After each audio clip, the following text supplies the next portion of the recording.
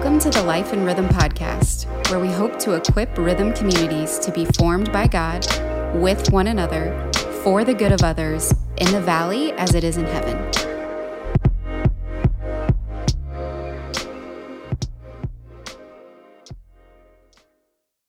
What's up, buddy?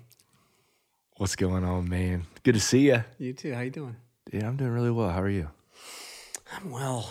I'm doing good. I'm excited about this conversation Absolutely. with our friends in Kansas City.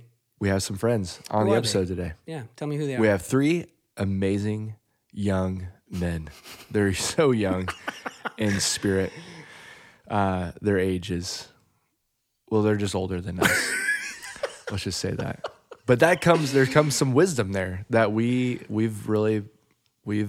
benefited from. We need their wisdom. Oh, 1,000%. Publicly, I would like to apologize for all the emails. Yes, we've emailed them a lot. They've been such a blessing to us. We've had numerous conversations. Help us! They're a little bit further along the way in terms of this new vision of what church could be, and we're going to talk a lot about that in this episode. They talk a lot about that. But we have three guys, Brian Phipps, who leads Disciples Made. Incredible resource. Incredible. So we're rolling that out in the new year, 2021. That's going to be one of our primary tools in terms of disciple-making tools. Yes. When people ask us about Rhythm Community Church's discipleship pathway, you can look at Disciples Made and get a glimpse of that. Mm-hmm. So we have Rob Wagner and Brian Johnson, who are with the KC Underground. And those guys have just been such a huge asset for us, and just trying to reframe and rework what Rhythm Community Church is going to look like going forward. And so we're blessed by them. But what are some things that you took away from our conversation? Well, first off, I'm just grateful that there's some like-minded people around the country rethinking the form of church in America. They're asking the same things we're asking. I love the question in the conversation where he says they're in Kansas City and they're asking the question, where is the kingdom of God not? Yeah. Great So question. good. And then as we notice that, how do we then, in a contextual way, be that missionary family, extended family to that culture? And so like them, we're trying to learn from the global church. We're trying to look back on the historical church and see maybe there is a move of God. Maybe there really is a disciple-making movement that we can enter into that's more primal. I love that word. Yeah. That is more sacrificial and that is decentralized, and where the Holy Spirit is the main teacher. And so a lot of things to chew on here, especially their definition of even what is a disciple. Yeah. And so pay attention to that. And just excited for y'all to chew on this with us. Yeah, it's a great way to think about the BLESS acronym that we went through this last episode, and how we listen and engage in culture, not just to our neighbors or specific people, but what is actually the underlying effect of culture in and through where we live and how it's affecting their home and things like that. So there's a lot here that to unpack and apply to the acronym that we walked through in the last episode. Yeah. So hope y'all enjoy it. All right. Peace. Peace. All right, guys. Thank you for being here on the Life in Rhythm podcast. You're right here with us in beautiful Mesa, Arizona. Y'all are from the sticks of Kansas City. The sticks? Missouri. How would you Kansas. Kansas. How would you describe it? We're from Kansas. Oh, you're from Kansas. You don't know Kansas anything. You're at strike 2. And we're not even 30 seconds into this. Strike 2. So the Kansas side, just give us a little bit of a Kansas City history, just to jump in. Wow. A lot of war. Between They were on different Missouri and sides of the Kansas. Civil War. And the battles used to be fought in downtown Kansas City over those things, slavery or abolition. Wow. Yeah, right there in the heart of Kansas. Yeah. States came into America at the same time because of the, whatever it is, some compromise in the 1800s that if you're going to allow a slave state to enter, then you have to allow a free state to enter at the same time. So Missouri wants to enter as a state, so the Kansas Territory becomes a state. This is the quick overview. Somebody can probably Wikipedia this and find all the wrong things. But so Kansas is called the Free State. We've got a lot of Free State things, Free State Brewery, Free State whatever. So it was a big kind of exodus of slaves across the river. So there's two downtowns of Kansas City. There's a Kansas City, Missouri, which most people are actually more familiar with, and there's Kansas City, Kansas, divided by a river. But you can't really tell which side you're in most of the time, unless you know which side of the river you're on. It was the last stop off point too when people were going out to explore the West. So there's like this sort of pioneering cowboy culture that's real deep in Kansas. And then interestingly, my wife's done a lot of research on this. Very early on, there was the churches and the missionaries in the area, because of the difficulties, ended up working together like a big network. And that's something else that has seemed to stay in the mix in the church in Kansas City. There's a really high level of collaboration, and there's been a very long movement of 24/7 prayer. Yep. It's been going on, I think, 40 years, something like that. 20.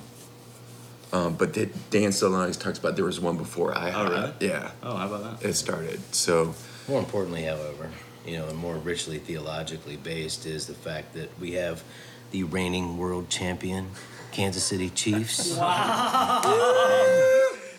Coffee mugs are Are there Cardinals? Are there Cardinals a bird, right? Yeah. They get eaten by Chiefs. That's right. Okay, that's right. a stew actually is preferred. Hey, we're bringing our shenanigans over here. Hey, I wasn't planning on going here, but I think that's a really great place to start, is just the cultural context of which you are. How much better we are? Is that what you're saying? Well, Establish that. there's football, right? We've established that. But just in terms of playing the gospel, you have to know your city. And so what are some of those challenges just from the landscape of the divide? You still see those ramifications today, even, generations later, people not even aware of, those divides or those boundaries, or, what are some things that you're seeing just in that cultural context? Yeah, a memory popped to mind for me, a recent one, of a couple that we're friends with that live in KC-Mo.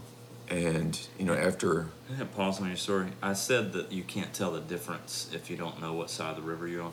The two sides of the city are actually very distinct. Yeah. And when you're in like KCK or KC-Mo, that part's not what I mean. If you're just driving around, just paying attention to geography, it's more like the actual distinctions when you get down into the streets is pretty significant, which is now a better framework for a story. Yeah, so I think it's just a little microcosm of what's happening. So after George Floyd was murdered, there was an event that was organized that was called Pray on Troost. So Troost is kind of this dividing line in our city. Literally. Yeah, and with wealth and whiteness on one side and poverty and people of color on the other. And it was very difficult for our friends because, they're laying their life down in a very difficult neighborhood. We were there 3 weeks ago, and two people were actually murdered while we were there, like a block and a half from where we were standing. And this event was mostly organized by white people to come and stand on the street and pray. And I'm for prayer all the time, every way. But their concern was, if this becomes basically a guilt relief valve, so white people can come and stand on truce for an hour, pray, and then go back home, is that really representative of deep repentance, true reconciliation? So I would say there is still a very deep divide. Yeah. And it shows up in so many different ways. But I'm also very hopeful, because I do think there is a movement of genuine repentance and reconciliation that's happening below the surface. So that divide is definitely present in our city all these years later. There's still, suburbs of a big city, so you got people spread out all over the place. It's the Midwest, so there's a ton of land. It's not like it's a huge downtown. People drive 20 minutes into the city, so just like any other city, you've got a lot of diversity from the urban core out to the edges, and then you got rodeo guys. So it's like... It's true. Rodeo. Yeah. It really is across the board. I mean, it's a ton of, different places and spaces full of people that all have different passions and makeups. So you guys have been in Kansas City for how long, each of you? I've been there for 11 years. 11 years? Yeah, just over 6 years and 3 months or something like that. 5 years. 5 years. Yeah. So in your time, you've experienced a lot. You've obviously delved into a lot of the history. But the intent of you moving to Kansas City was for what? Jesus? He told me to. The Bible! He literally did. Westside Family Church was a church that was the invitation. We all have a common friend in Dan Sutherland, who was the lead teaching pastor at the time. And I had actually met Dan when he was in Charlotte and planted a church with him. And I had raised up a co-leader or two, and we were moving this little church plant down the road, and thought there was another guy who could probably take it and lead it better and faster and further. And I was coming out to get some counsel from Dan, and he said, I've got a role that I'm kind of scared to share with you, because I think it might just tap you right where you are, and it's the small groups discipleship role. And I remember being on the plane on the way back going, oh no, because I felt called. The last thing I wanted to do is go to Kansas City, because all I saw was wheat fields and all this. But Kansas City is actually a beautiful city and a growing city. So that's what called me there, was that role. Yeah, and I'd been in South Bend, Indiana for 22 years. It's a part of a church plant out there that had grown and exploded, and was really involved with the purpose-driven church movement in the late 90s, early 2000s. And that's where I met Dan Sutherland. And it was funny, same thing. He kind of adopted me as a spiritual son, and every year or so he'd call and say, God loves you and I have a wonderful plan for your life. When are you going to come out here and work in Kansas City? And it ended up, we resigned from that, working for that church, and we were in this pause, sort of waiting for God to direct us on where to go next. And the team at Westside was super, they were so kind. They basically said, come out here and do what you love to do. Which was, they were into orphan care. I had these orphan care centers in 4 or 5 different countries, and so I came out to help them build church planting kind of training hubs there. And then I said, I want to do the same thing locally. I just want to help ordinary people learn how to be good missionaries, lead these simple forms of church. And they gave us this great big sandbox, just go have fun. Yeah, go ahead, do it. Let's see what happens, So that's why I came out.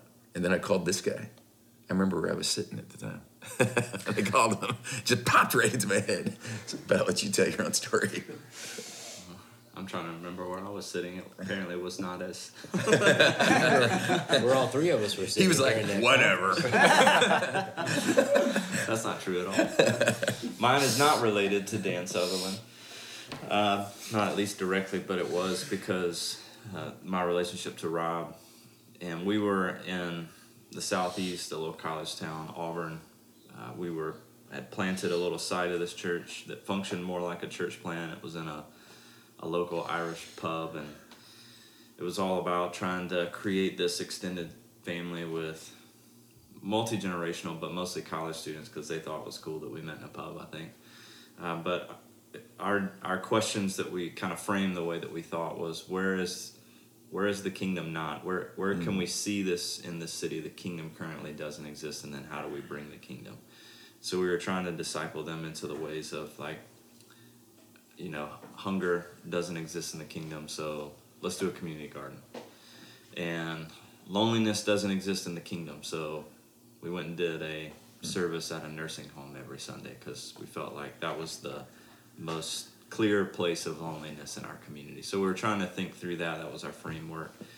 I had led worship for, 15 years or something at that point, and was training our global mission teams. And so Rob said, hey, you can come and do all those things out here in Kansas City. And I thought, man, I'm doing this job with people that want to explore some new things. I think we're moving to Kansas City.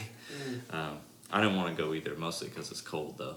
But that was was really the only reason I didn't want to go. It does get cold. So obviously there's a lot to unpack there. You guys moved to Kansas City, were a part of a thing there, no longer a part of that specific thing, but still a part of, there's three things you guys said. Still part of the kingdom, advancing the kingdom. You're still making missionaries, and you're still a part of an extended family. And so I've heard you guys talk about it enough to talk about a disciple-making movement is really your heartbeat for the Kansas City area. What is that? And how did you guys land there when you talk about kingdom, advancing the kingdom, creating extended families, and really presenting an opportunity for people to be on mission or living out their mission or their calling? Well, I think there's two ways of looking at that answer. One is more of a high level, and then one is actually very specific on the ground. So disciple-making movement, I think it starts with what you could call missional imagination. So we all have a certain template of church that's been handed down to us. And it's, about 1,700 years old. And it's when the bishops shook hands with the Roman Empire and the church started to be recreated in the image of the empire. And she had buildings, and then she had professionals, and so most of us have a vision of church that's about it's a building. There's religious events there. There's professionals that lead it, organize it, and I think if we're going to see a disciple-making movement, like that way of seeing the church has to get disrupted, and that's where I think, especially for Brian and I, our story, like seeing the church outside of the West, where it's in a more primal form, where it's this decentralized movement of ordinary people who become full out, like crazy in love with Jesus, willing to lay their life down for others, making new disciples, and when you're a disciple maker, you're becoming a leader without even knowing it. And they start seeing these new forms of church pop up that we call microchurch. And like what we started at Westside, which would have been about 6 years ago, is now a movement of more than 2,000 microchurches internationally. And when you see like that kind of decentralized, viral, absolute like life-changing, culture-changing, village-changing, it's like, when you see it, you go, wow, that looks like what happened in the Book of Acts. Orphans are being cared for. Yeah. Yeah. And it starts with very deep personal transformation in people's lives through the power of the gospel, but then it leads to cultural transformation. Like these villages are suddenly like, they're not, infanticide is not okay anymore. So they're caring for orphans for the first time. Like all these kids need to be educated regardless of their caste. We're going to figure this out. Like you start to see the repercussions of the gospel. So I think disciple-making movements, it starts with like a mindset. You begin to imagine the church in different form, And Alan Hirsch, talks about his way to summarize it. It's like kaboom. When the church goes kaboom, and you're like, whoa, this is out of control. It's multiplying. So I'd start there. I'll hand off to these guys to kind of add from there. I'll say that picture right there kept me from ever thinking that I could participate in or be a catalyst of a movement, because that picture is so grand. And that picture is so unattainable. And so for me, I just always thought people like Rob did that. People like me do other things, that are more manageable, predictable. I've seen the form, all these other things. I mean, this is my analysis of what I must have been thinking subconsciously then, because I didn't have the categories for now. But I do remember in fall of 2015 being at a regional conference and hearing someone provide a definition of movement that wasn't that thing, that was a more, okay, that's more within reach. And it was Dave Ferguson was talking about a definition that they use of movements for church planting. He basically pulls up the 2 Timothy 2 model where Paul says to Timothy, train people in this that can train people in this. So 4 generations: Paul, Timothy, Timothy's mentee, and then the mentee's mentee. And so they basically adopted that framework, saying that that's the perpetual model.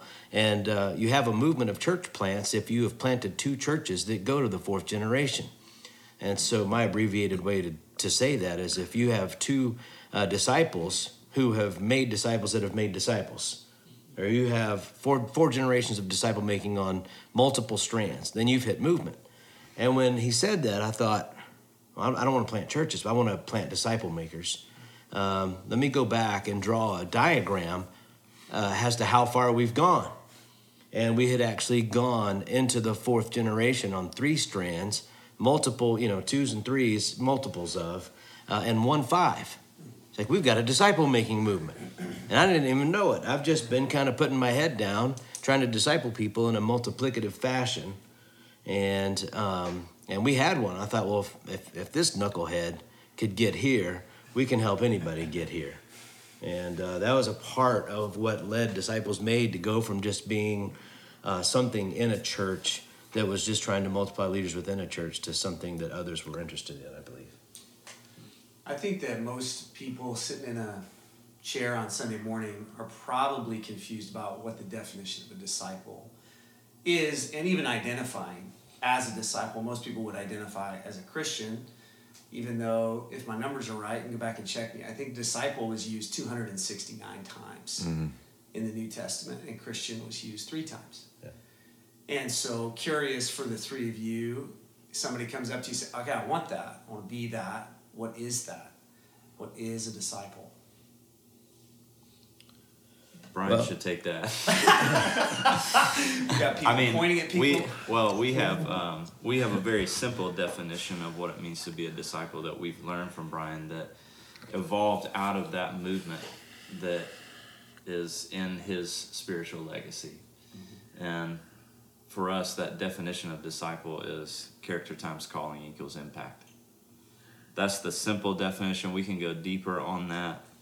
We have a longer definition that involves other words like fully alive and habits and outcomes and things like that. But for the people of our local movement, they know character times calling equals impact. And that idea is character is the fruit of the Spirit. Mm-hmm. And calling is the gifts of the Spirit.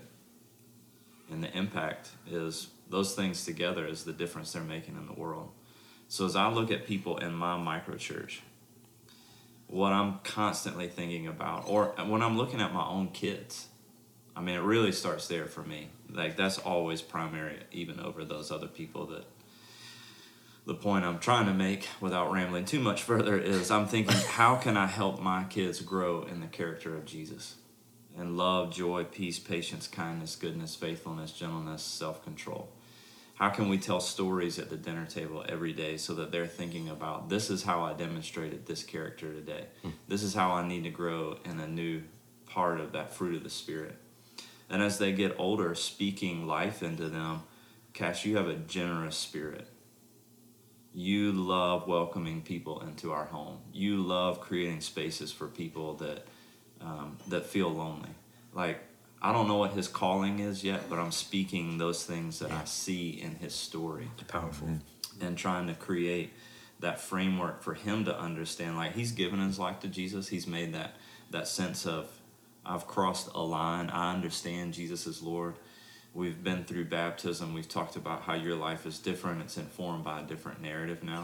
Mm-hmm. And the continual process of discipleship for him now is like, bud, I want your life to tell a different story. Mm-hmm. And the only way it's going to do that is if you grow in this character piece and you grow in your understanding of how Jesus made you. Like, the thinking behind this for us is every congregation has to have a very clear, simple, compelling, reproducible answer to your question. And motivating. And it's got to be motivating. And it has to be built on deep theological convictions. So we have 5 of them. And we call it the ingredients of the intentional disciple-making environment. And we could go like all day on any one of those, right? Yeah, because they're our deepest theological convictions about what it means to be a disciple. but it can scale all the way down to something a 12-year-old could explain. Like character times calling equals impact. It's like I'm following Jesus so I grow in the fruit of the Spirit, become more like him, and then discover the unique purpose that he's created me for, my calling with my gifts and the things I'm passionate about. So there's impact, and impact is both personal transformation and also multiplication. Like for us, those are the two kind of non-negotiables of impact. Are you actually, is the Spirit of God through the power of amazing grace and resting in the gospel and the finished work of Jesus, are you becoming actually a qualitatively different person internally, like more loving, more joyful, right? But also, everything in nature multiplies when it's healthy, right? So a disciple that doesn't multiply, that means there's something sick there. There's something that's being oppressed there, something that hasn't been unleashed yet. And so that's something for you guys as a community, to go on a journey on. Like, what are our core theological convictions about disciple making? And how do we get a definition that's so simple and so reproducible and yet faithful to those theological convictions that like ordinary people can share it, We talked about what they are. We didn't give any real yet why those are, which is so big. I can remember, 12 years ago, 10 years ago, when I was starting to ask the questions, what is the definition of a disciple and what am I going to do to disciple these people? And I was doing all the research. I backed up and just asked a simple question: God, how do you change people? If we want to do more than inform, we really want to transform. Like everybody, that's in a zillion articles, blogs, podcasts. We don't want to inform anymore. We want to transform. Well, how are you going to do that? We're going to inform better. Sounds like a good plan. That'll work. I knew enough to know doing the same that thing. if you only put a new branding on it, but you don't interrupt the primary strategy you're using to get to a different result. It's the definition of insanity. You're going to do the same thing harder and get a different result. As it wasn't the case. And I remember also at the time thinking there's a lot of people that were in this debate in our church about whether or not discipleship was about being or about doing. Is it about who you're becoming, or is it about what you're doing? And there are people that are on different sides of the equation based upon their personality, their history, the people that influence them. Their calling. their calling, which they may or may not know. And I just remember God leading me through a theology process. You can hear all about this on the other podcast stuff that we do, but it's basically a summary of theology proper. The Father ordained our salvation. Check. The Son accomplishes our salvation. Check. Which one of those actually has a direct, measurable impact on our life? None of them. They have accomplished their work. The Spirit is the only one who is still active and engaged in the process of sanctification, which is applying our salvation. Father ordains it, Son accomplished it, Spirit applies it. Well, then that's the connection point. What does it say about what he does? And if you look, he bears fruit. He cultivates fruit. And by the way, these are measurable. Like, talk about a SMART goal for disciple making. I can tell you, well, your wife can tell me, or your husband can tell me, your kids can tell me if you're more loving, joyful, peaceful, patient, kind. And where you're not, you're missing being Jesus. He's given us the privilege of having our anxiety replaced with peace, with our judgment replaced with kindness and mercy and love. I could go down the list, but I don't need to. You get what I'm saying. But those are measurables. And then, so that's the fruit of the Spirit. And then he talks about how these gifts have been deposited into our lives. And the deposit, according to Ephesians 1, really is the Spirit of God. So what does he do? He bears the fruit. But he's also deposited these spiritual gifts. That's what we do. Characters who we're becoming, gifts are about what we're doing. So I said, we're going to focus on those two things. How do I get those two things? And here's what I found. And the reason impact is a part of the word is it had such a radical impact in their lives, and then an unprecedented, literally have never seen this before, except for people that go to seminary, an impact through their lives. And I'm speaking not in the world, but just in the people that I had tried to disciple. It's like there was already a preloaded can of gunpowder in their soul, and just working toward those two outcomes. You asked about definition. Those two outcomes, like you just put a match right up next to a powder keg that was in their soul that just lit them on fire. Mm-hmm. And I think part of that is they start to see themselves not as a person who goes to church to get. Mm-hmm. They are the church. They're part of the team. They're not a person in the bleachers watching the game. Mm-hmm. They are now in the game, and because of that calling piece. Mm-hmm. And here's another observation, just real quickly, is related to that definition. If part of the definition of disciple does not include how God has wired them to do, they will never multiply because they'll never see themselves as an agent. Mm-hmm. It's only when they start to see what God has put in them and have other people validate those things, encourage those things, invite it out. Like Brian was talking about with his kids. I did the same thing with my kids. Hannah, you got the neighbor kids coming over. You're lining them up. You're playing teacher. You might have a gift of leadership here. Mm-hmm. So we went to the passages that talk about leadership. Well, what does she do now? She leads everything she's in. Mm-hmm. She edits our podcast, and she tells us what to do and what not to do. It's fantastic. But that started in her little pink Barbie room, having that conversation for the first time. So that I see in you, that definition is so short and yet so theologically robust. Yeah. And so the definition's everything. It's short on purpose, though. I mean, it's memorable that way. It's repeatable. Oh, it's short intentionally. I thought you said it's short on purpose. It doesn't have much purpose. It lacks purpose. It's pretty flimsy, but yeah. We love it, but there's really not much purpose to it. The idea is that you can remember it, though. You know, it's not... I know you guys tell stories about people coming up with their definition of disciple, and it's like a paragraph, or some of them it's like a 9-page white paper on what a disciple is, and it's like, this is not reproducible. Mm-hmm.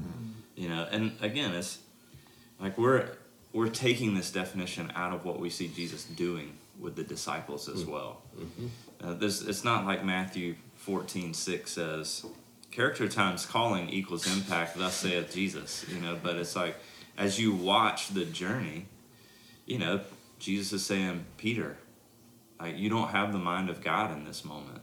You're missing something here. You know, it's like, and you're going to deny me, but he's also spending time on the beach, like love, feed, you know, he's like, he's always cultivating in them, you know, one side or the other. Like, you got James and John, like, Lord, do you want us to call like fire down on this city?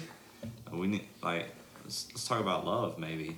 You know, it's like, let's back up a little. Yeah. Slow down, deep breath. Let's push a pause on that. So, like, all through that, like, we're pulling this definition out of what we see Jesus doing with them constantly in the everyday stuff of life. Mm-hmm. And there's no big long definition for him either, which is another purpose to keep that definition short, just to say, like, with these two ingredients, you can hold so much more underneath them. Absolutely. Thank y'all so much. And Rob, would you mind praying for our people that listen to this, that they would live into that? Sure will. Yeah. Let's pray together.